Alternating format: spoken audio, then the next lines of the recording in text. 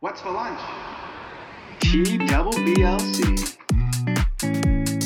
Stay in your seat. What's for lunch today? Sausage. Brown bag, brown bag. The Brown Bag Lunch Crew.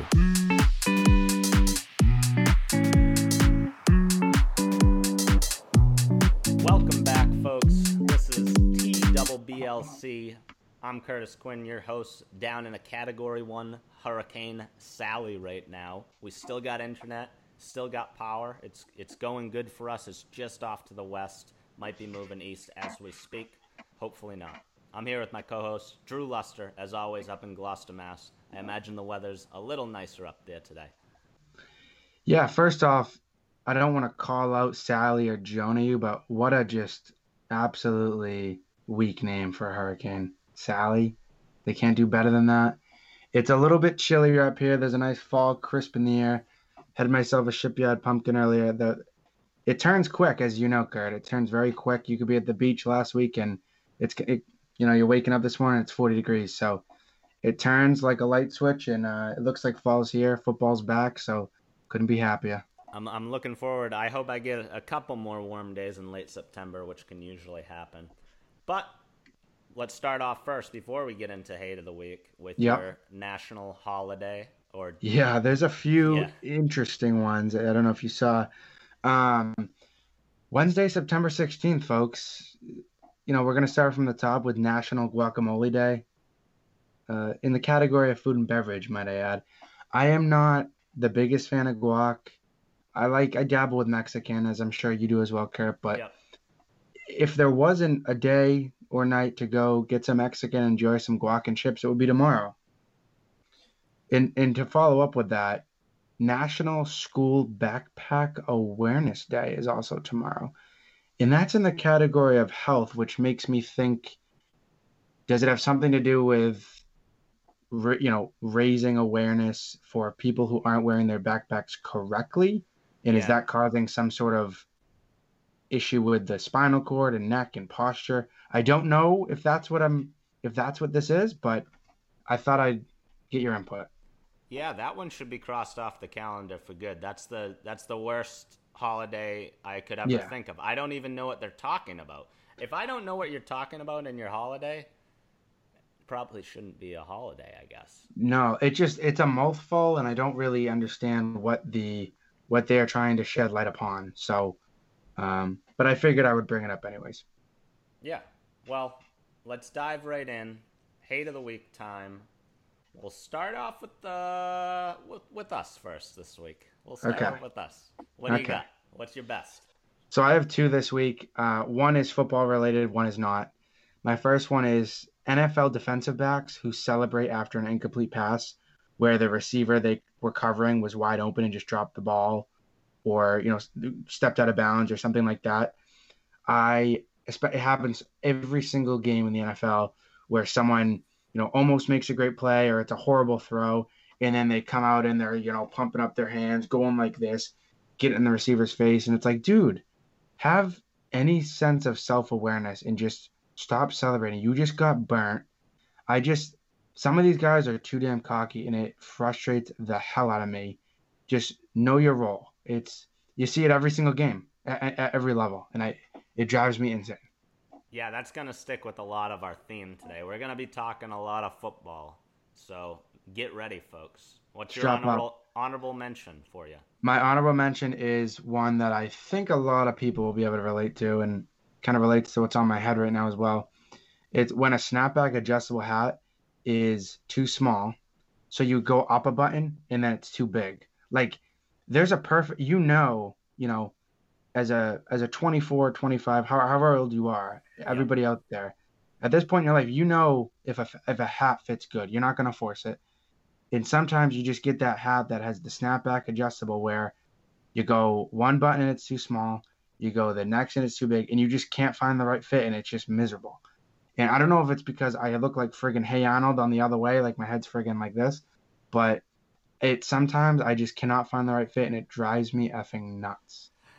Yeah, the ways you could fix that would be a Velcro hat. You'd have to go with the Velcro. Yeah. It's typically just snapbacks. Obviously, like what am I seeing? Like Stretch Fit or like the adjustable strap back. Any Yeah. of those are cool with, but I kind of dabble with a few snapbacks and it's like, ugh, sucks. Snapback's the hot trend, so that's why you gotta probably roll with that.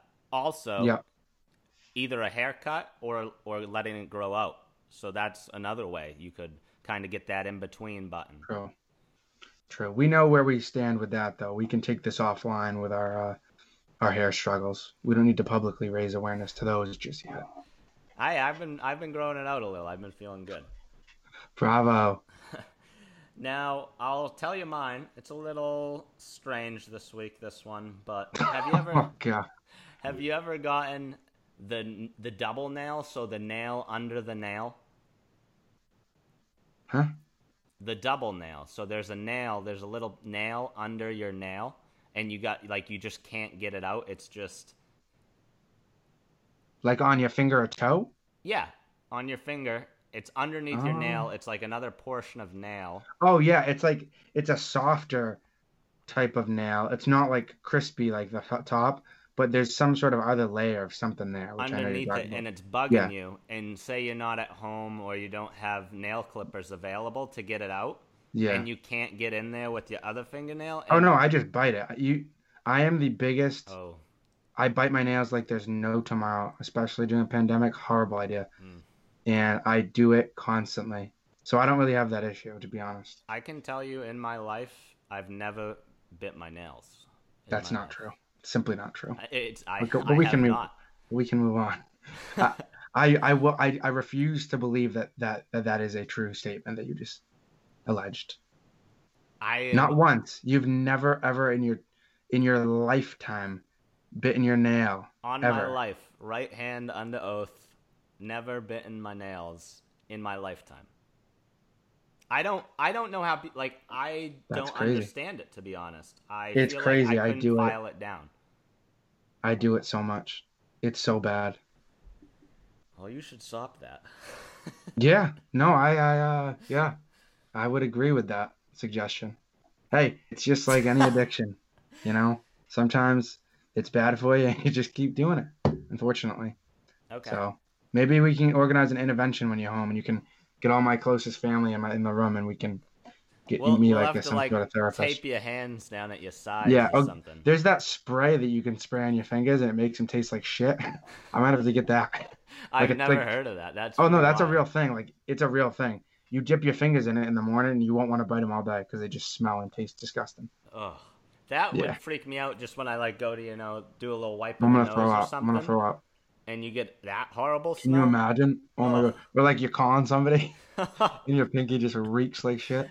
Yeah. Oh my God, it's disgusting. No thanks. My honorable mention, I think I'm gonna go with.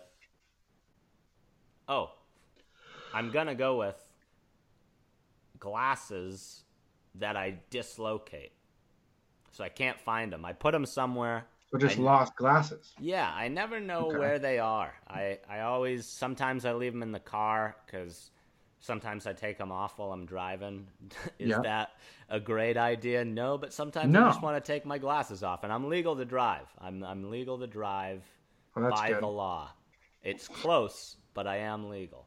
Jesus Christ. So that'll be on my honorable mention. Let's get into the slate of fan submissions that we got this week. A lot of good ones. We had to filter a Let's. couple of down because I bet you we got north of a dozen this week. We did. I can kind of start us off. There's a few solid ones this week. The first one I'm going to go with is from Evan Dombrowski. He says, different rooms in your house having different temps. And I know you said you probably don't relate to this. Maybe it's just, recency bias with the studio or whatnot. But my kitchen compared to in the heat of summer, the living room and the bathroom side of the house, those two, the opposite sides of the house are freezing because the AC. And there's so many windows in the kitchen dining area, as you know, Yep. that it's just like 100 degrees and the ACs just can't get into each other. So it's like you go cold, hot, cold, and then you come downstairs and it's friggin' a trillion degrees, like Satan's bedroom because there's no AC down here. So I can totally relate to that one for sure. I get the idea of floors being different temperatures. because, basement obviously freezing. Like, Yeah. your house in the winter, I think of that basement is Oh my God. the Arctic. Yeah. And Like then, that where Belle sleeps, that wood floor is you'd be hard pressed to find a colder room in the town of Gloucester in the winter. yeah, and then as you get up to the attic in the summer, it's going to be scorching hot. So I can Yeah. see the floor differential, but room to room, I just don't feel like I get that. Okay. Unless Which is fine. unless you're supplementing a room with an AC or something, that's obvious. Yeah. We'll toss it off between us here. We'll go back and Perfect. forth. Perfect. Pat Goss had a good one this week. Our good friend and recent winner of another remix contest. He's on an absolute tear. I think this is the third one he's won. Unbelievable. So shout out to Pat on that one. But he said his hate of the week, when you pull out the whole piece of bacon from a sandwich because you couldn't bite it off. And I like to think of this with a lot of foods. I think the one it most happens to me on would probably be the same food, bacon on a burger. But then I think of like chicken sandwiches sometimes, where you get to the end and it, like all the chicken slides out with the last bite, and you're just left Yeah. with like a couple of floppy pieces of buns, and you're like, well, Oh yeah. I don't need this. I So- usually do, and that's why I feel like I weigh 1 ton. I'll just eat the bread and cheese. Yeah, Zero self-control. but that's a very relatable one. I like that one from Pat. I guarantee it happens to everybody. No And if- doubt. And if it hasn't happened to you, you haven't lived yet. Drew, You're we'll pass lying. it back to you. This is a pretty juicy one here. So Billy submitted twice for some reason. Getting something in your eye, there's absolutely nothing worse. And I don't know if he's trying to, passively remind me of this horrid story. Kurt, you were probably there, although I'm not certain if you were. This was, I want to say fall, winter. We were having a fire outside in the back here on the patio. Okay. The 2 mics, and we got some ice cream at Stop and Shop or something, just the little mini things of like Ben and Jerry's or whatever. Yep. And we came back to the house, and I go upstairs. He goes, "Oh, can you grab me a spoon?" I'm like, "Sure, yeah." So instead of grabbing him like a metal spoon out of the drawer, my chiselet ass grabs him a plastic spoon from like the counter that was probably given to us from takeout the night before. Yep. And the Ben and Jerry's looked like it had been sitting in that Stop and Shop freezer for 42 years. It was a brick. So the first scoop, Kurt, he takes this plastic spoon, goes in, and the plastic spoon just completely disintegrates into thin air. And a piece of plastic, literally the size of my pinky nail, was lodged into his eyeball. And I could see it literally on the front of his eye. I have never seen anything so large and visible in somebody's eye. And it was both the funniest thing I've ever witnessed, but also the heart. Like, I felt so bad at the same time. It is an all-time story. Did you get it out? And also, that's completely Eventually. It's completely on you getting him a plastic Yeah. spoon. I completely passed up with a metal spoon. You He knew went how in- hard that ice cream He was. went in hard with the plastic spoon, and it completely just shattered in his eye. I would give I felt horrible. I would give it like 70 you because you knew that ice cream was rock solid, and then 30 on him for not being patient. And you got to know the durability of Yeah. that spoon. Like, when you first hit that surface, you got to be like, this isn't going to work. I need to pull up right now. Yeah, Or you're going to have an eye injury, and that's what happened. that is exactly what happened. All right, this one I have to toss it out there. This one's Okay. from EJ Santarpio, shoe guy. Mike McCarthy gets back into the league down in Dallas. What's he do? He goes and loses his first game ever as a Dallas Cowboy head coach because he elected to not kick a field goal to tie the game in, I believe it was like middle of the third quarter. And they end up not scoring another point and losing by 3 points. It was like a 4th and 3. It was, probably a 30-yard field goal-ish. There was no need in the world to go for this. Their offense wasn't clicking. Nothing in the world was telling you this was a good decision or had any data to back up, hey, we should do this. We should go for it, yeah. But as I've known, I mean, he is the hate of my NFL coaches of all time. Him, I would say, up there now on the list, Mike Zimmer's got to be up there. He could be up there for fraud of the year, Yeah. fraud of the like past decade for Yeah, what he's done in unfortunately. Minnesota. But Mike McCarthy, I've been railing on him for Yes. probably the past, I would say, At seven. least, I was 7 going to say years. at least 5 years. At least 5 years. And Jimmy Nicolosi would tell you, even during his off season last year, because he wasn't hired, I was still railing on him. Yeah. It And never ends. I heard Just that- because you don't have a job, it doesn't end. I heard people were looking to hire him back, and it was almost salvation, as I tweeted out. Like, I was just proven correct based off he just doesn't have any idea what he's doing. Yeah. So, Mike McCarthy, No clue. you suck. Poor guy. Poor guy. You got another one? So, do you want to keep the theme going with the last football one, and then I can hop over to Twitter? Oh, absolutely. We got one from Jay Bird, Jason Vizina, and Rick. I'm going to do two here because we got a Yeah, couple give us of the double footballs. whammy. Rick says having the over in the game when the kicker misses 4 total kicks. Brutal. It's impossible to win when that happens. You just know it's not your day. And for it to be we all Stevie know G, the no game. less. We all know the game he's talking about. It's the Titans and Steven Gostowski. Yeah. And that one's a pretty simple one. I don't think anybody disagrees with that, Rick. No. That was just awful to watch. Horrible game, too. Yeah. Now, we'll go over to Jay Bird's, and his was when there's an obvious incomplete pass that has, a forward motion from the quarterback on one of these swings, or even if it's just obviously incomplete on like a slant, and the defender then goes and picks it up and tries to run it all the way back to the opposite end zone.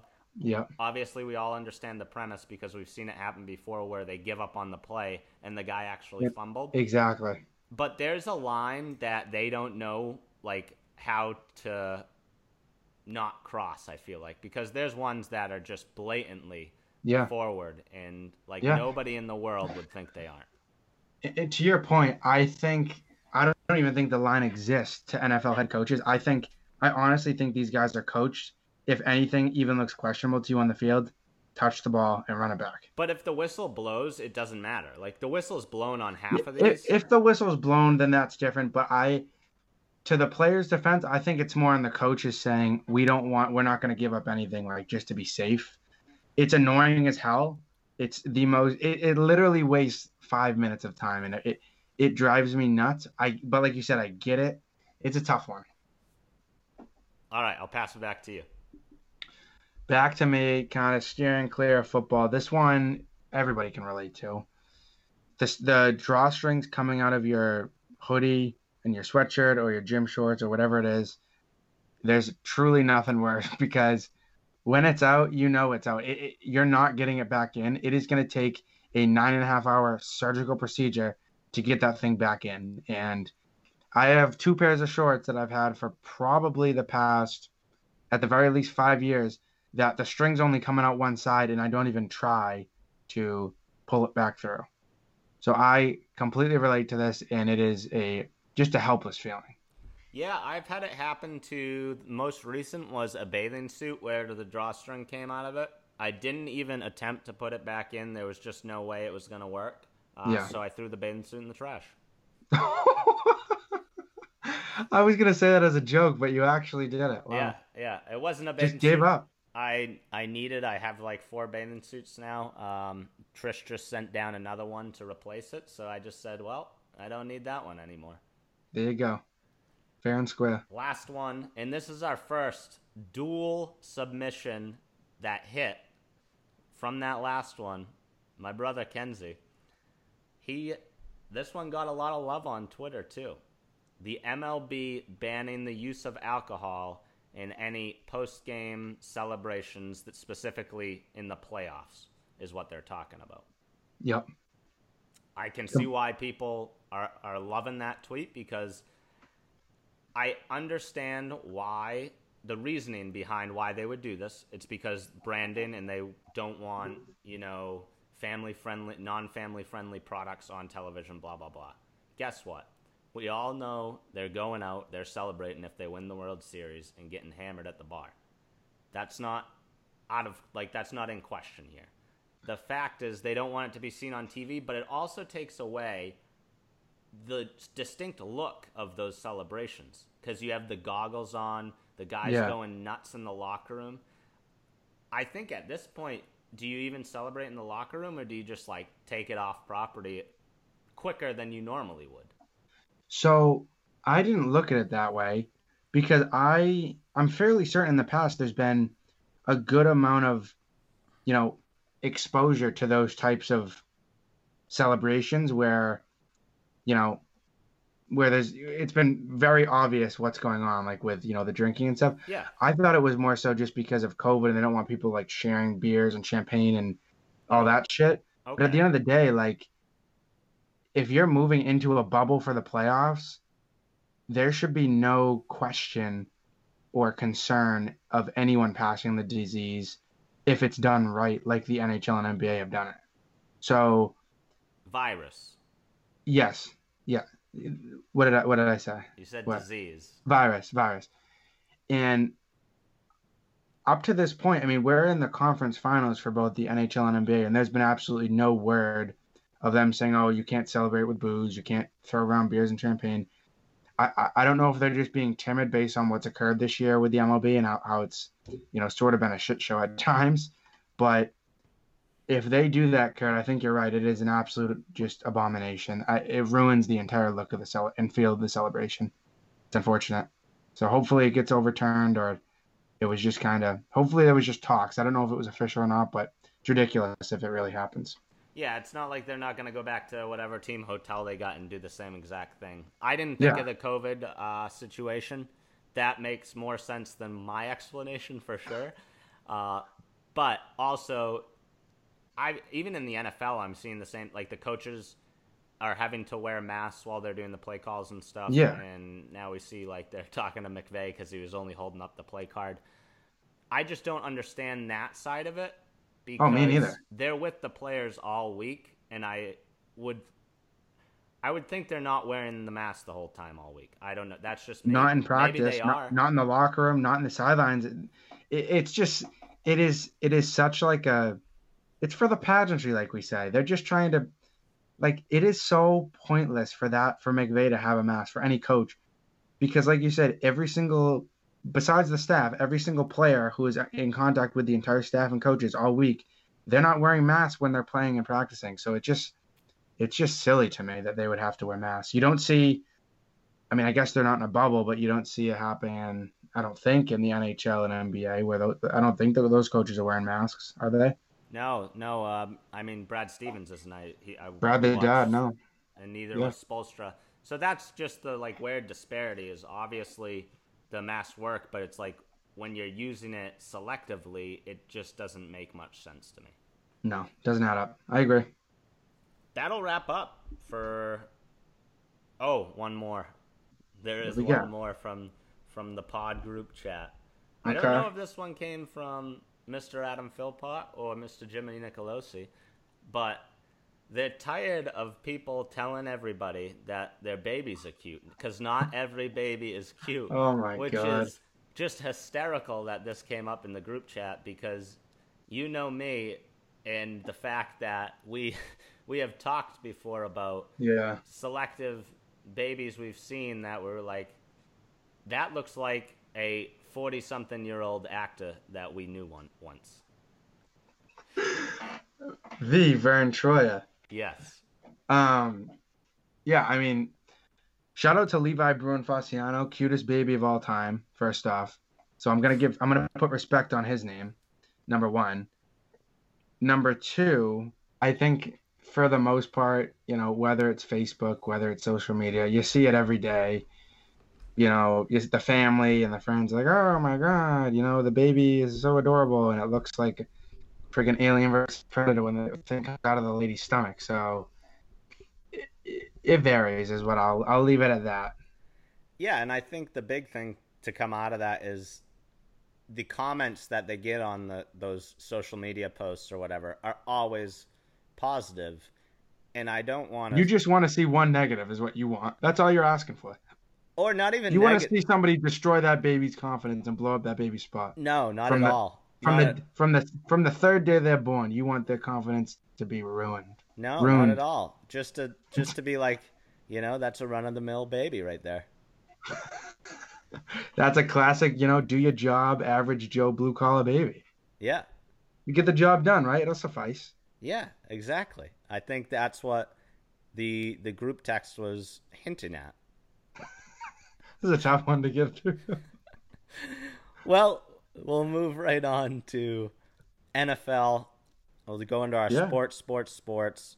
A lot We to will. talk about this week. What a week Yeah. one. There were What a a ton week of one. games that Shit ton. I thought were over, based on looking at the scores. And man, oh man, were they far from over. We saw a 27 to nothing run, 27 unanswered by the Washington Redskins to beat the Philadelphia Eagles and to be number one in that division now because every other team lost. There was another one, Chicago Bears. Hold on. Before you jump, I gotta give a shout out to. You said the R word, so we have to be careful. Oh, the The Washington, Washington football team. Sorry. Second. Thank you. Apologies. I like accepted. that team better. I like that The- team name way better. Second, I love the jerseys. The simplicity of the jersey with the number on the helmet is so swaggy. Third, shout out to Ron Rivera going through chemotherapy. The guy had to get a friggin' IV at halftime so he could stand for the 6.5-hour game and watch his team complete that comeback. That's the story of week one, folks, right there. Him standing for 6.5 hours, going through chemo, having to get an IV at halftime to watch his team come back down 17-0, score 27 unanswered, with what some people thought would be the worst team in the NFL, worst roster. Hell of a week one story. Agreed. Also, do you think they're ever going to change the name they currently have, the Washington football team? Because I think they should keep it forever. I think it's so simple. They have to change it. I mean, it is not good. It's not a good look. Like, from merchandise wise and like branding wise, just seeing their name just being football team. I just think it's doesn't- hilarious though. Like that. It's That's what they hilarious, but settled it's on. so bad. Like, I hear Red Wolves, I hear other things like that. I think they'll end up changing it. I think they're just kind of buying time this year, trying to figure out what they want to do. But I vote that they change it. I think they keep the jerseys, but the name is just, it's laughably bad in my opinion. It's so Okay. bad it's good. It's kind of like a dad joke. It's Yeah. just truly so bad it's good. If they go to a number 2, I would want them to go to Red Tails, based on the World War Red II Tails. significance of that one. Okay. And it would fit, the situation of changing from Redskins, which is, racially derogative. Is that the right word? Yeah. Derogatory. Derogatory, yes. Yeah. And then champion the fact that some of the greatest American heroes that ever came out of World War II were black airmen. I like So, that. I think that'll be cool if they end up switching to another name. I think that's the one I would like to see. If and personally, when. that If they and go when. to. Yeah. And then we can't not mention the Pats. Can you know, we get? Hold on, I didn't even finish my comebacks. Oh, you're going Oh, I didn't know you were going through comebacks. The All of them. Okay, Chicago go. Bears came back also against the Detroit Lions, the biggest losers in the world, seemingly every single year. Because Poor Matt Patricia. did you see the running back drop the game-winning touchdown? DeAndre Swift, yeah, had it in his hands over the shoulder, dropped it in the end zone. Yeah, He had it in the end zone and dropped it. and Did you see the videos of the guy celebrating the fans? yes, Thinking that he caught it? hey, That broke my heart. I know because It really did. you know what you think of. You think of the Barstool Lions fans Yeah, that are watching Those that poor game, guys. and they see it every single year, and I couldn't do it. I could not support that team, knowing killer. that it's cursed for eternity to lose. Yeah. All Nightmare. right, now we can get into some Pats. Now we can get into it. Pats, I watched a quarter and a half. Cam looked great. Granted, it was against the Dolphins. Really, that's really it. I mean, everybody's talking about, oh, the defense is going to be, they lost all these guys. I get that it was against Fitzy, and I get that it was the Dolphins, but Dolphins always give us shit. First game of the year. Offense, defense look good. I think you got to get more of those receivers involved, Kurt, because I hope that the game plan isn't to run Cam into the ground every week, because I don't think it's going to go so well for us for 17 weeks if that is the case. So I think you got to get, once Damien's back, you got to get him more involved. Yep. But Cam looked healthy. He looked like Cam we saw flashes of old Cam, which was great to see, and they got the win. So the real measuring stick is going to be Sunday night in Seattle. Boy, is that going to be a hell of a game. I think you're always going to get your best with Bill Belichick at the helm. So I'm not going to count them out, but it is going to be hell of a challenge in Seattle. It's a tall task early on in the year, I think.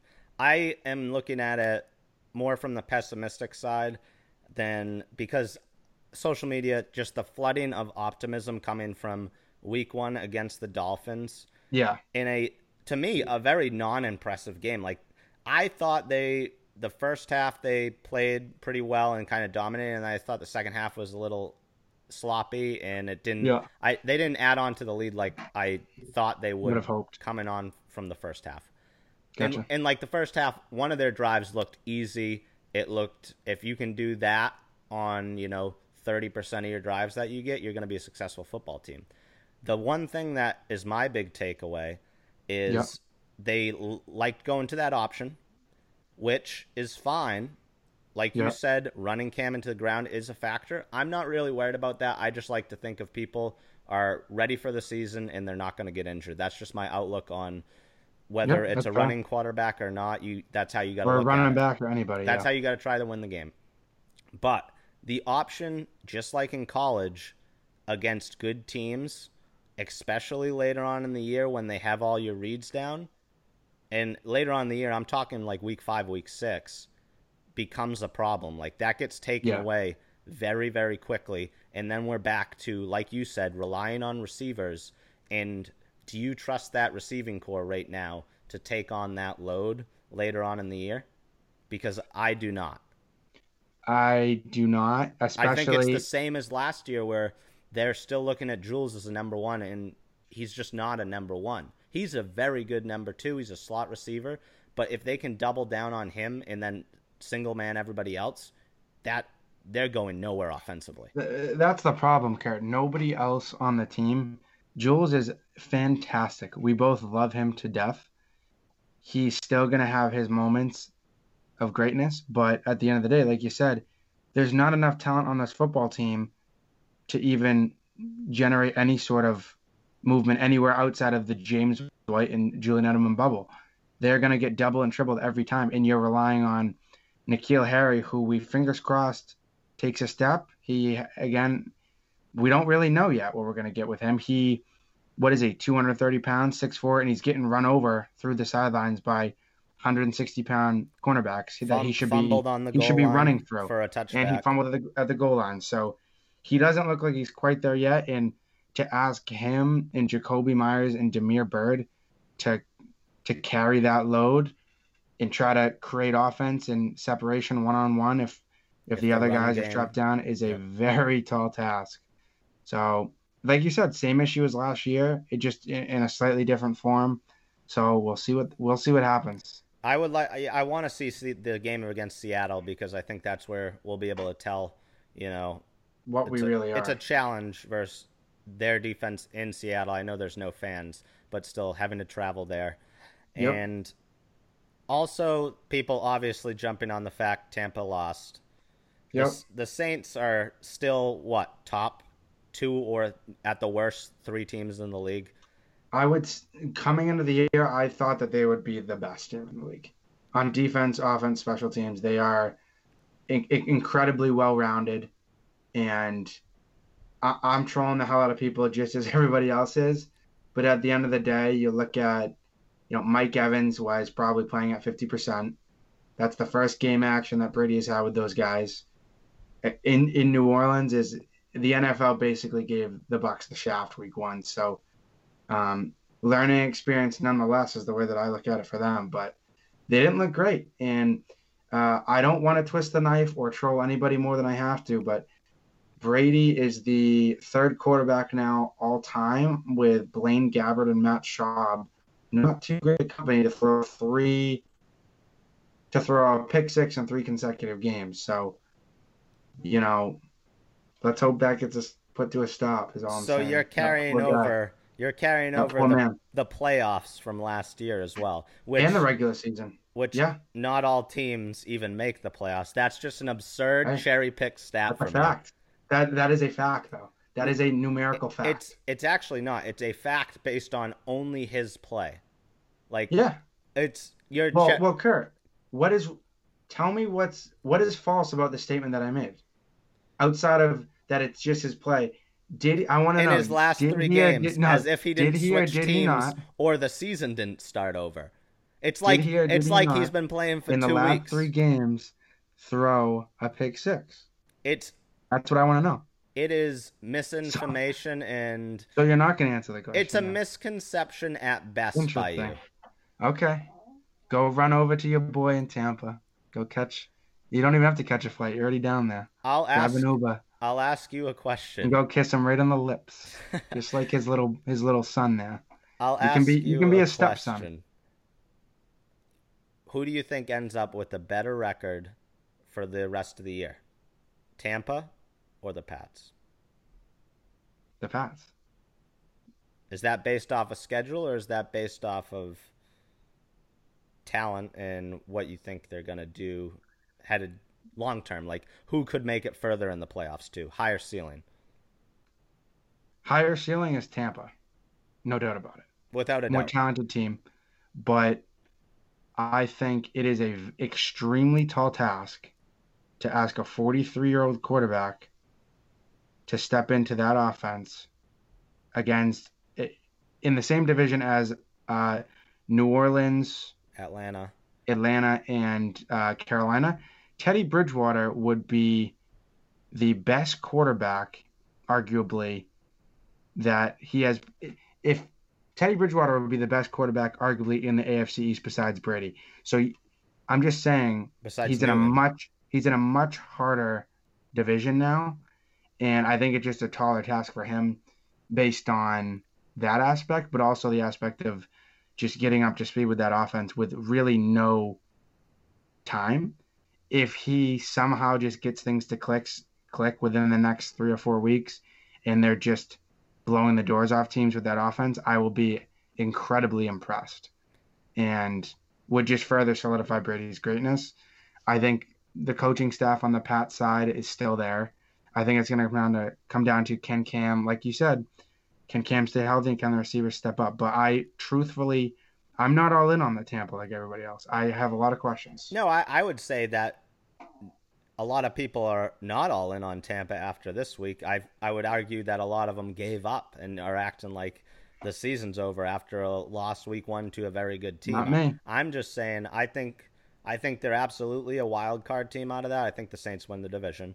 Yeah. But I think they go further than the Pats can in the playoffs. I just don't see the Pats getting past a wild card round even with how their offense is currently structured. No, I would agree with that receiving core and the lack of depth. I don't really. Yeah, they're not going to be able to stack up even with the defense will have to play unbelievable is what it comes down to.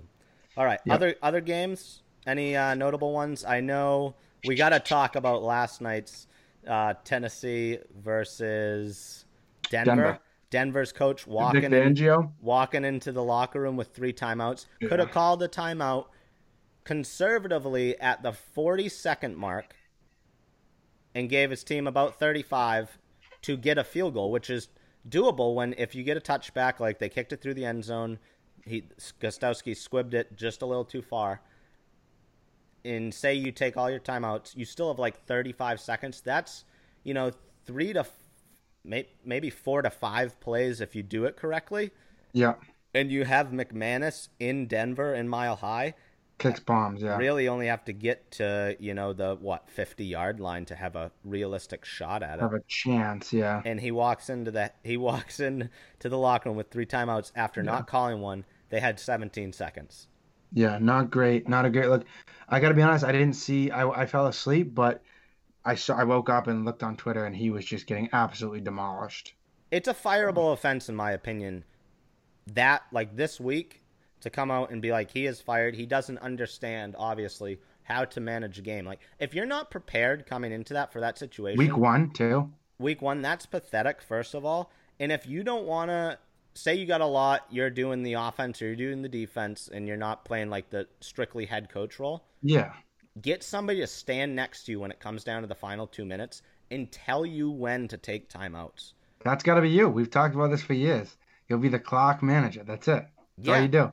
it's insane to me how many people mess it up, and I saw it in multiple games. It wasn't only Yeah. Fangio; it was throughout the slew of them during the Sunday games, and week in week out it happens, and there's just no change. It's like, oh, whatever. We'll just lose the game because we don't understand math. It's not even it's math plus a scoreboard. You have to play. If you're down, you want to save more time. If Yeah. you're up, you want to run more time.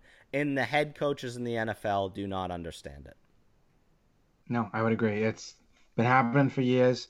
Happens every year, a handful of times during the regular season where you just have to shake your head in awe. Truly. You do. All right. Well, continuing with sports. The U.S. Open tennis took place on Sunday night. I do want to shout out Dominic Thiem, the number 2 seed in the tournament, ended up winning his first major ever in a 5-setter. He was down 2 sets to love and ended up forcing a 5th set and won it in a tiebreak over, who was it? Alexander Zverev, or as they call him, Sasha Zverev, the German. Interesting. Also would have been his first major. The notables here being Nadal and Federer did not play due to COVID travel considerations. Djokovic obviously got kicked out, as we talked about last week. Yeah. But honestly, a great scene to watch, and it timed out perfectly. I don't know if they planned this on ESPN, but they made it so if it went to a 5th set, it would be right in between the 4 o'clock games and then the Sunday night game. So you could watch the last 5th set for the last hour before you just flicked on Sunday night football, and it was glorious. That's how you do it. I think I'm not the biggest tennis guy, as you know, but I will react to the timing thing. The NHL in particular kind of might have screwed that up a little bit. They had games literally at like 1 o'clock and 4 o'clock on Sunday trying to compete with NFL, and it's just simply not going to happen. It's going to fall right through the cracks every time Yep. because, as everybody knows, Sunday is the NFL's day, and you're not going to beat that. So I get it. It's the conference finals, whatever, but just tough timing with everything going on. But on the flip side, for fans, I mean, this is heaven. It's truly heaven. Like with everything going on, there's almost too much going on, and I'm just in heaven after what we've went through over the past 4 or 5 months. So bring it on, all of it. Need all the sports I can get. Yeah, those two guys gonna definitely be the futures of tennis, along with Dennis Shapo. Oh, I don't know how to say this one. I'm just gonna call him Dennis Shapo. Okay. I think it's Shapovalov is the full name. He's Canadian. He made his first semifinal. He's only like 21 or 22 years old. So he's going to be, the next up-and-coming generation as those big three, Djokovic, Nadal, and Federer, seemingly retire in the next, 5 years. Yep. Federer will be the first to go, probably. Hopefully, we'll say, being a Nadal fan that I am.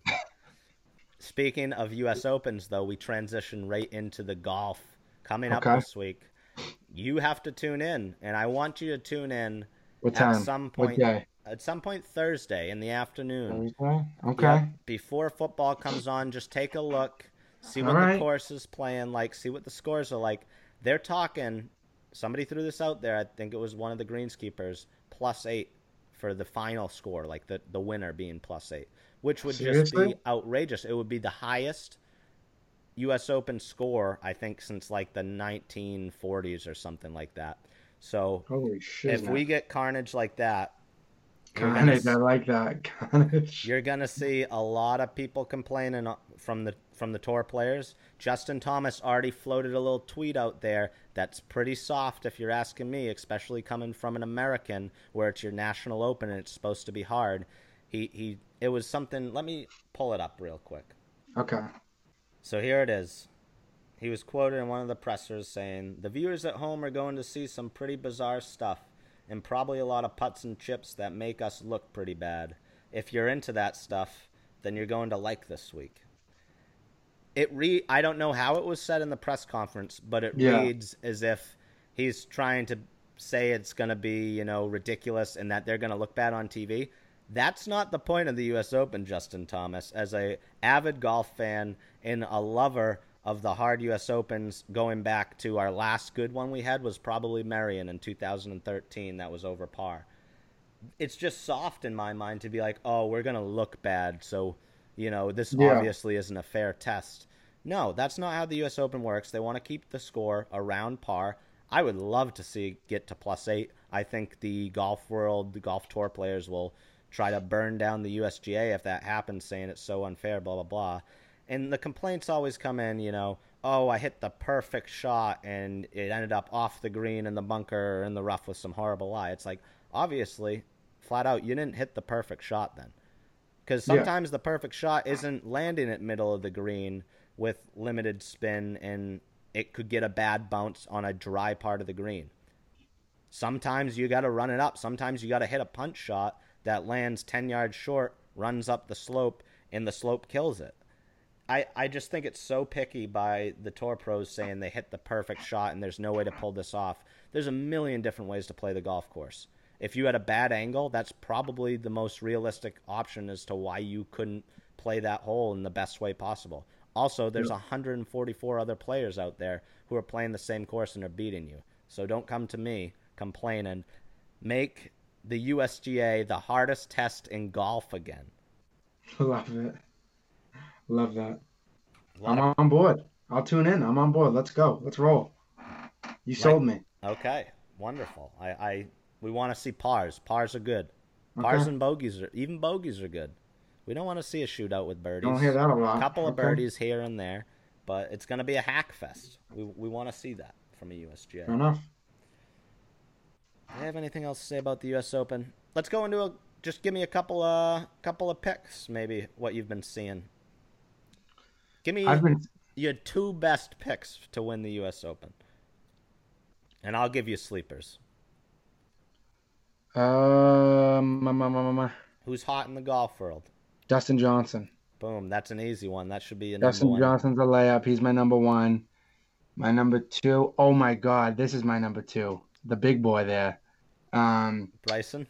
Did you see on Twitter what he said about just his bombing? driver? Yeah, he's gonna try to get 48 inches. It's gonna be the longest. He basically said the longest driver that is allowed. He's gonna get and just try to hit absolute rockets. Yeah, I believe that's transitioning for next year. But he did say he's gonna hit driver all over the course and just try to hack it out of the rough if that's the case.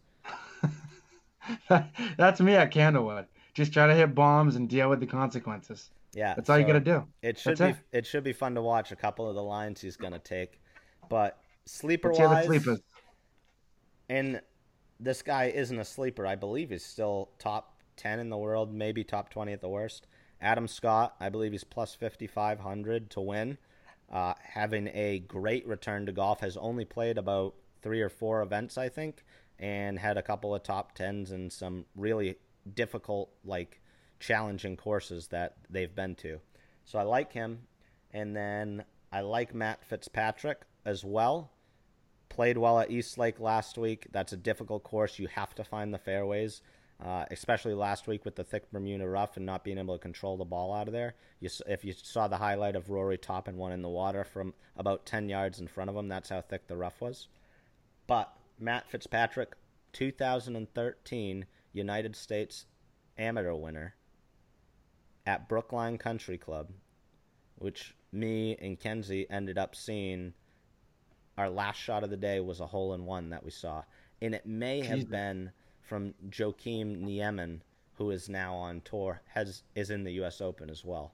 I would have to check who exactly got that on. I believe it was the 15th hole at Brookline Country Club. Or as they call it, the Country Club. The Country Club. Love that. I have to talk about Phil Mickelson. He's at plus $10,000 odds. Do I love him going into this tournament? No. But the key here is I think the rough's going to be so difficult and challenging, especially with the factor of no fans, because usually the fans can trample down some rough occasionally and make you get a good lie where you're way offline. But I think the biggest aspect to this U.S. Open is going to be your short game, so pitching and then putting. And he's still one of the best in the world at that. So I'm going to take him for that reason. I'm not going to take him for the reason of hitting fairways. But he likes this course. He came in second in 2006 because he doubled the last hole to lose by one. I think it's a redemption story. I want to believe he completes the career Grand Slam, and it would complete the best day of my life if he does it. So I'm taking him. The best day of your life. Go Phil. In terms of golf, yeah, absolutely. Best day of my life. Alrighty. With that, we'll move on to Stock Talk now with Matty Smith. All right, folks, here on Stock Talk, we got Matt Smith in the building tonight, Gloucester High School alum, current BC Boston College Eagle. Yes, He's getting indeed. into this. One of our stock friends now, Drew, saw him at a party last week, and they started chatting about Robinhood, and yeah, that's about it. Drew, what do you got from that one? Yeah, so I don't want to get people on get people's britches all high and tight here. It was not a party. It was a 8 to Soiree. 10 person fantasy draft. We kept it okay. socially distant, so everybody take a couple steps back first off. But Do you all have the Andy Reid face mask on? every single one of us. We had to get the pizza slices up through. There was about a blonde CH of rum in between to get the pizza slices in there. But anyways, yeah. So I've been going at it for a couple months now, and as you know, last week was kind of I lost hope a little bit. I started just kind of losing interest, pulling all my money out, and then me and Matt started chatting it up, in person a little bit about it, and started talking a little bit, and kind of got back into it. So we decided, you know what? We'll have him on and we'll talk some stocks, and we're happy to have you here. So I think to start out, I want to hear, I think everybody wants to hear a little bit about your portfolio. Like give us some of your highs and your lows and what you've gone through thus far. How long have you been in the game to begin with too? I guess let's start there. I've been in the game since March. Put a $400 deposit in. Had some nice growth since. I'm up to $1,200 now. On about like March 23rd when the market hit the low, I bought into Penn National Gaming, and since then it's been skyrocketing. I'm a big Penn guy. Acquired Barstool, 40% of Barstool. They just announced the Barstool Sportsbook up from $9 all the way to $67.80 right now. They're on fire. Big Penn guy. The money's raining so hard on me right now, I just didn't want to get a concussion. I had to wear the construction hat. Kenzie's going to hate to hear that one. He saw Penn like everybody saw Penn. You look at the chart on Robinhood and you say, how the hell was that stock down to $4? And now they're launching their app Friday in Pennsylvania, and I can't imagine they're not going to get a small bump from that. Just like the rest of the stocks have rebounded kind of. So you could be looking at, 70-plus share prices within the next couple of days. Oh, absolutely. Now, you got anything else in the portfolio, or are we strictly on one? Because we'll have to talk about diversifying if that's the case. I got a couple shares of DraftKings who skyrocketed yesterday after partnering with ESPN. Yep. I'm in Snapchat, couple cruise liners, Delta Airlines. Okay. I have a blank check company called Shell, and they're merging with Hyliion, which is like electric cars and 18-wheeler type stuff. All They're right. making moves into the market. You scared me a little when you said you had DraftKings too. I was like, well, that's kind of the same category. So if that goes down, they both go down probably. But yeah, the EV's been doing well. And then Snapchat it's still a major popular app. I'm sure that'll be doing fine over the next couple of months. Drew, with that, we know Matt's doing good. Since the big tech drop last week, it has rebounded. Yeah. Are you back into positive dollars? You had to have been down a little. So I was ultimately the lowest of lows where I was at was I was down $6. Give or take a couple cents. Okay. And I to give can't you an wait to idea, match this up. I cannot wait to match this so up. so let's think about this. $6 under was the lowest, and then when you talk about the highs of the highs, we're up $29.03. Wow. I'm shocked you haven't pulled out yet. So, so see, that's the thing. I was talking to you, Kurt and Matt, just for your reference. My one thing is which I think everybody goes through this, but I don't know when enough is enough. I don't know when to stay in. I don't know when to come out. But Kurt made a good point. Like if you have, you know, $300, is a decent amount of money, but not enough to really, see an impact like Kurt's gonna go into. But he made a good point where he said, you know what, with that type of money, just stay in, steady hands, as he says, stay patient, and hope for something to just explode, like you said, Matt, with Penn, and see if I can get some of that medicine over my way and hopefully become rich. So that's the story right now. We started with 100, we pulled everything out, we added 200, we threw everything back in, and things have been pretty positive since. We there's no denying the fact that the more money you put in, the more invested and interested and addicting it gets. So it's I can see that it could potentially become a slippery slope, as we had alluded to in previous episodes. Yes. But let's hear from Kurt. I know compared to me and Matt, we're like little small fish in a pond. So I want to hear from you, because the people want to know what are the big dogs going through. Well, let's just talk about this. Me and my buddy Stone were talking about it today, and the crazy thing about how people look at the stock market, which is borderline gambling from like what we can tell so far.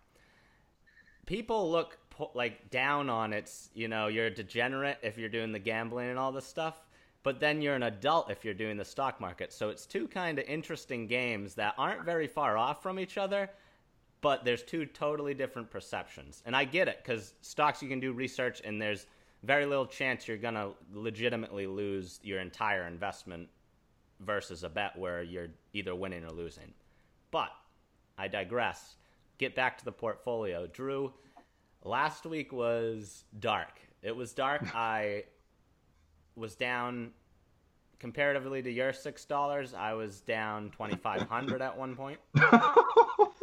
And we are now finally back up to about $500 in the green, which is huge. Wow. I bought more Tesla when it really tanked. Once they announced the S&P 500 index, it didn't make it. So the price ended up getting to I think $330 a share after it just hit 505 the week prior after the stock split. And I got a little more Apple. And I think that's about it. I held everything else. I was just hoping for the rebound. I'm a long-term investor. I look to keep $10,000 in my bank account right now to not touch, and then the rest I'm trying to divert to retirement funds that are much less risk, and then a couple hundred here or there added on to the portfolio. But what a rebound. I mean, there's nothing. I looked at the past 4 days, Drew. It's up. Oh my God. What, almost 3,000 or something like that in the past 4 days for the stocks. So Moderna's made a comeback. That's huge. Wow. They're up to 67. They were in the high 50s last week. And I'm still in total down, 1,700 about with them, which speaks to the performance of the rest of the stocks that I have. So that's why you keep a diversified portfolio. Also, go ahead. Go ahead. No, you go ahead. Finish with that. I was going to pass it on to Matt. What was your question? So I have to call somebody out. Somebody in our group, Kurt. I don't know who it was. Anthony And I'm not being like, facetious. I really don't know who it was. Recommended NOG, Northern Oil and Gas. Okay. And really, really, really cheapy. I have 20 shares. So that's my big boy right now. Okay. At 55 cents each. Nice. So that's my I would consider that. So when you're applying, you're in $10. When you're applying to schools and you're like, okay, this is my reach. This is my this is where I want to go. Yeah. And then these are like some gimmies. This is my reach. Like we're reaching as far as we can and hoping for some crazy thing to happen. Okay. I don't know where I saw the recommendation, but I just had to shout that out because that's the odd one out. I'm in 1, 2, 3 shares here and there, but this is the big boy that I'm just, we're sitting on something big here, guys. I don't want to rain on your parade, but I'm not high on the airlines or oil right now, obviously, due to COVID effects, and I just think it's going to take a longer time for those to recover, especially in the oil industry. If I'm going to look for one to recover, I'm going to look for one that has a ton of cash flow that can survive like the next 6 months. And just based off your stock price, Drew, I don't Not know good. if it's there. It doesn't look like it is, but based on the investment that I've made, it's a decision that had to be made. So Flip of the we'll see coin. what happens. Now, Matt, talk us through a little bit more of Penn. I want to hear about, say it gets to $100 a share. Is there ever a point where you're not going to hold it, or are you just going to let it ride for, the next couple years? Honestly, right now, I feel like just holding it. They've been doing so well lately. They're on the up and coming. I love their partnership with Barstool. Major Barstool guy over here. And I know that Drew is, and I know that you are too. I would say portions of Barstool I'm a major fan of.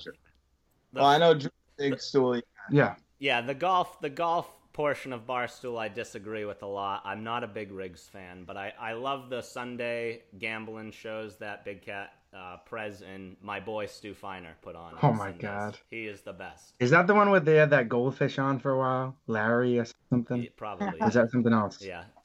Larry the Fourth or whatever. Yeah, I don't know what it was.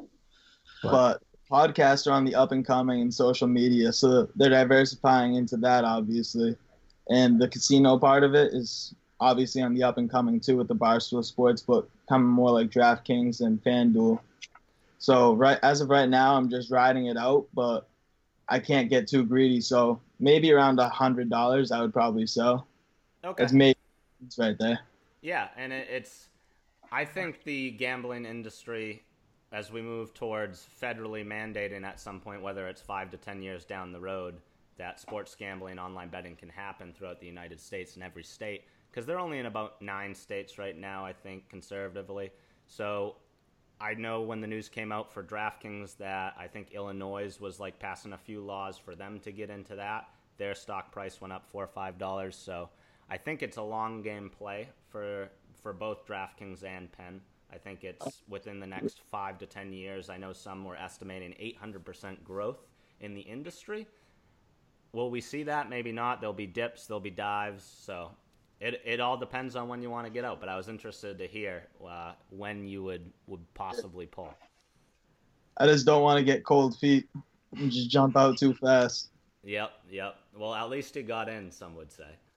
Oh, yeah. Speaking of which, Tesla made a big rebound, Drew, and Shima has been in our group text. He obviously, we kid him about his intrinsic value that he likes to claim that Tesla does not have. Yeah, I keep seeing those flying around. He's been waiting probably 6 months for that stock to take a dive like it did on the big week that tech got hit, and he claims it was intrinsic value. But meanwhile, the pushback has just proven to him that he has no clue what he's talking about when it comes to it. Oh my God. And I would like to report he did text me, hey, do you think it would be a good idea to buy in at $450? I'm like, you were just talking crap about it when it was like down to $330 last week, and now you're thinking about buying. And then he's just texting you individually. He's like, $120 a share more? Like, that's Jesus insanity. Christ. That's chaos. Yeah. So we'll wrap this one up. Let's get into your sleeper stock for the next year, per se. I think short term, doing like weekly ones is real tough, but next 1 to 3 years-ish, something that you think can have a lot of growth. What do you guys got? We'll start with the guest, Matt Smith. So in my portfolio, I have an ETF. It's called Gush. And right now it's at about 2,400. It's an oil and gas bull ETF. Okay. But looking back 3 months to the beginning of the year, like January 7th, it was at $1,600. So with the COVID crash and then the Saudi arrangement with Russia and stuff, that dropped down heavily. But as airlines reopen and oil becomes a fuel source or a main fuel source, I feel like that could skyrocket again. Okay, so what's that right now? You said it got to how high back in, like, say, January of this year? It was at 1,600. And right now it's at 24. Oh, $24. Okay, I thought you meant 2,400 at the start. And Me too. That. Oh, no. Okay. That's what I thought too at first. It's down heavy right now. Gotcha. All but right. I feel like it could be a boomer in the future. I like that one. I think the airlines are similar. They don't have that type of capacity to make that percentage of a gain, but the airlines are looking at like double if they can get back up on their feet at the beginning of next year into the summer. Drew, sleeper. What do you got? I wouldn't call it a sleeper. This is just one that I recently acquired when I jumped back in. And I think given that everything that's going on in the past, when I look 3 months back to now, it seems like it's steadily been climbing, and it's not a sleeper company, but I think you're going to see a pretty steady increase in the coming months as, fingers crossed, things start loosening up, and that's Uber. I think I like with that. with everything going on, I think I I'll help you out here. They're in a lot of different industries now. It's not just driving people around. It's you got food. Is there anything else I'm missing? what I'm trying to say is that I think over the past 4 to 6 months, as you alluded to, Kurt, not only are they extending their arms into different industries, but with you know the delivery aspect growing with everything going on, and also the actual driver side of the business completely just being demolished by COVID. I think you're going to see, you know, hopefully that this was sort of a silver lining for the delivery side to really get a push there. And then with, people starting to become more comfortable, driving strangers around or getting back into cars and being driven places, I think you're going to see a bit of a push there. And as you mentioned too, with all of the other things they have going on, I know they're messing around with scooters and constantly trying to acquire new restaurants and everything in between. So hoping for a push there. I like that one. That makes sense. I'm gonna go a little out of left field here. It's gonna be 4 letters for you. UVXY. It's a volatility stock, and the presidential elections historically have been a highly volatile time, or compared to when the stock market is either just hanging steady or steadily increasing, which it is now. But with presidential elections, obviously divisive right now. There's talks about there may be a few days delay onto when they get the answer for votes based on the fact that a lot of people will be mailing in due to the pandemic. Also, if a candidate weren't to accept the election result, that would also end up in a delayed election. Well, what happens with UVXY is when there's either higher trading or just high times of volatility, their stock actually goes up. So currently, it's at 1997 today. To give you a little history on it, it was up to $110 in about a week's period back when we almost went to war with Iran. What was that, back in January? So when there are troubled times in the world, that's one to take a look at. And I think based on how low it is right now, I think leading up to November 3rd, there's going to be a spike at some point. You do have to get in and out quick in this one, so you have to be paying attention. But that's my sleeper. Am I on mute? Nope. With that, we'll wrap up Stock Talk for the day. We'd like to thank Matt for coming on and wishing him good luck with Penn for the rest of the week. Friday will be a big day for you, hopefully. Thank you. Good luck, Matty. Thanks for coming on. Good luck to you boys, too. Appreciate it. Go Celtics. Go C's. All right, folks, back at it here. We're loading this one up. It's Drew's dad joke. It is indeed, folks. We're back again. Brought to you by Gloss Ticket, as always and forever. Got a juicy one for you this week. Here it goes. There was a cheese factory explosion in France. Kurt, you hear that? I did, yeah. Debris is everywhere. Because the brie. Brie cheese, debris. Yeah. Another play on words. Okay. That's a tough one. I mean, that's a 1 in a billion chance of me getting that one. There's some other ones that I can see me getting. I might have gave you the shaft a little bit. That one was a little bit out of bounds. That's challenging. But I liked it. I liked it when I saw it. It kind of pulled me in a little bit. It's a good play on words, and I don't even know what brie really is, but I've heard the word in terms of, like a French baguette or brie. So yeah, I've heard it before. I don't know what they are. Yeah. Well, Woman of the Week time. I'll start us off. I Okay. got a pick. I've been doing my, as I've mentioned in previous pods, with our British friends from the Burbank band, that I like to stay up late and watch some YouTube clips and get into the loops of whether it's, live concerts or the Britain's Got Talent, America's Got Talent, all those. Well, I stumbled upon some Australia's Got Talent ones, and my Woman of the Week coming off of that show will be Delta.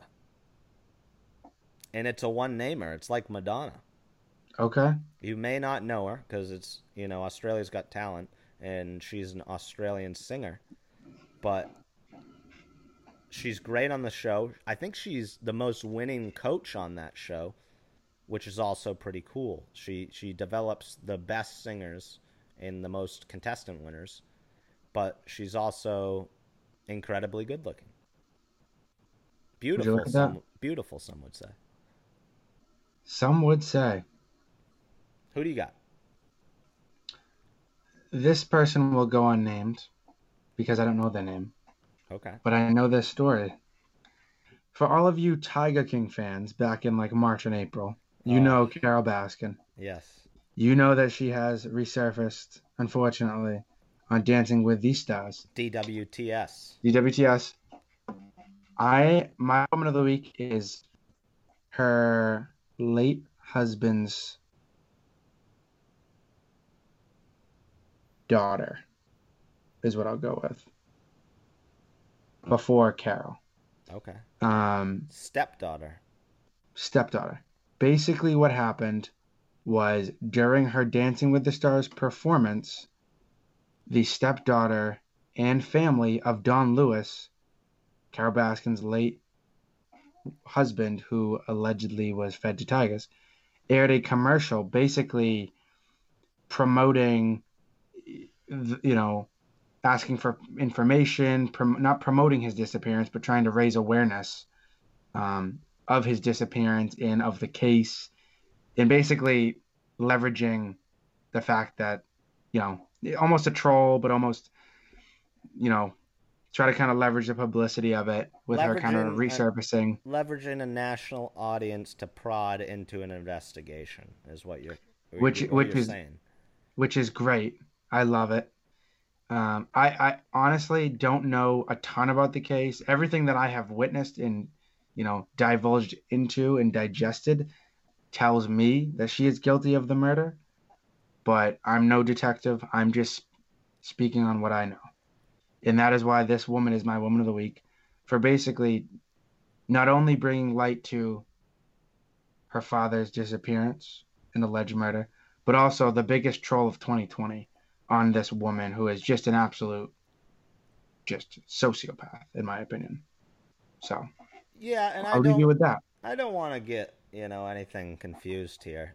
Drew just basically said he thinks, based on no factual evidence, that she murdered her husband at the time. Yeah. And we do believe in this podcast on innocent until proven guilty, and the fair trial of a Some suspect. of us do. Some of us do, yeah. I would say as a brand, the entire podcast does. Yeah, some of us do believe in that, depending on what you think. But we'll go on. All right. Anywho. We'll wrap it up this week with... Wrap it and tie it right up here. Finish us. Bring us on home. Kurt's quote. We won't do a fraud until next week. Boy, oh boy, were there a lot, though. I mean, we could have done skip bagless, as they call them.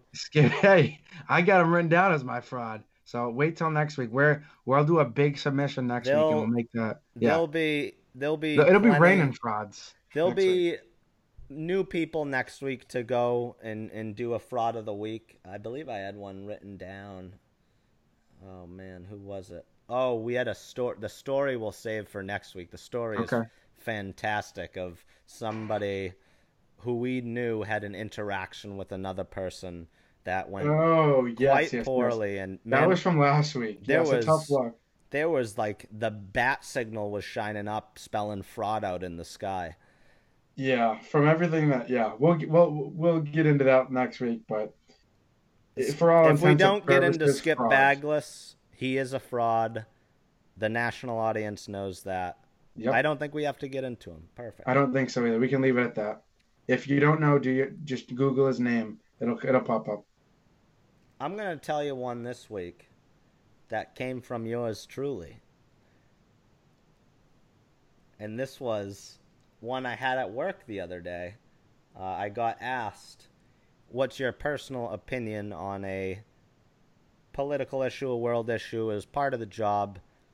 I didn't really want to answer it based off the fact that I didn't know really what I was talking about. I was kind of jarred and shocked from the words that came out of my mouth, so I wrote it down. Came out of your mouth? Yes. I would describe it, Drew, as the best line of my life in response to Wait, something. you're shocked? Okay, I'll just let you go then.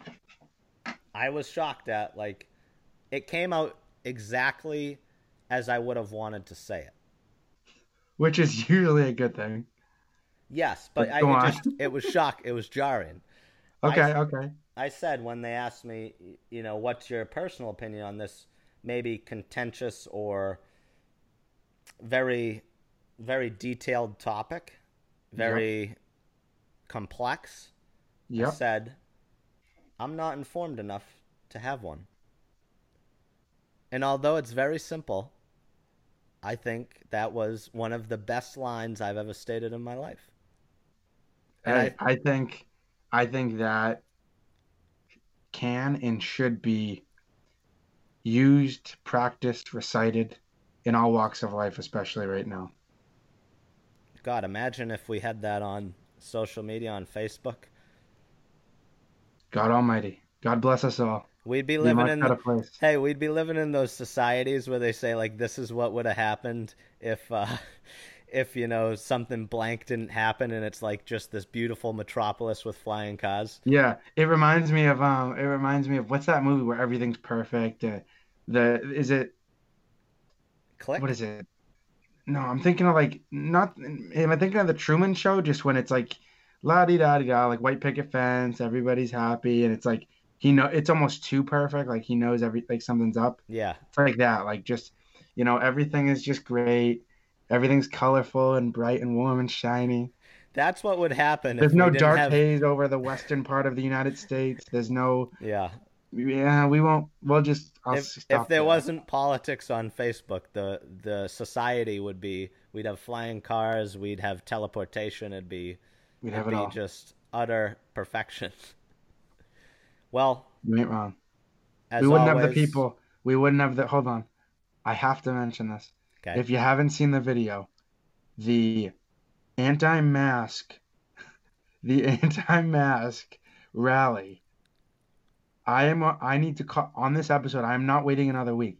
I need to call out every single one of the folks at that rally as my fraud of the week, fraud of the month, fraud of the year, fraud of 2020, fraud of all of 2021 and 22. Every single person that they interviewed, it was like, at first I was shocked, and then every single person I was like, there's no way it can get worse, and it did. I am completely dumbfounded by the entire thing. I thought it was an SNL skit. I thought I was getting trolled for a minute. Yes, so SNL skit is one they call out to say. There's another, the Daily Show with Trevor Noah. They have a correspondent who goes out to political rallies and does this type of like questioning and trying to prod people for information that they do not know. And the responses you get and the video, that was one of the greatest videos I was dying hysterically laughing. I was at the crying old laughing. lady.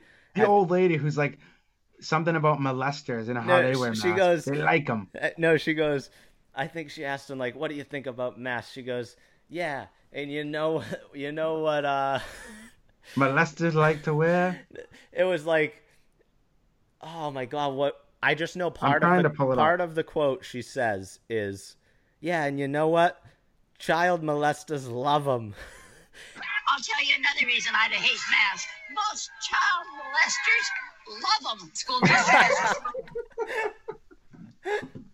That is the most incredible line to come out of 2020.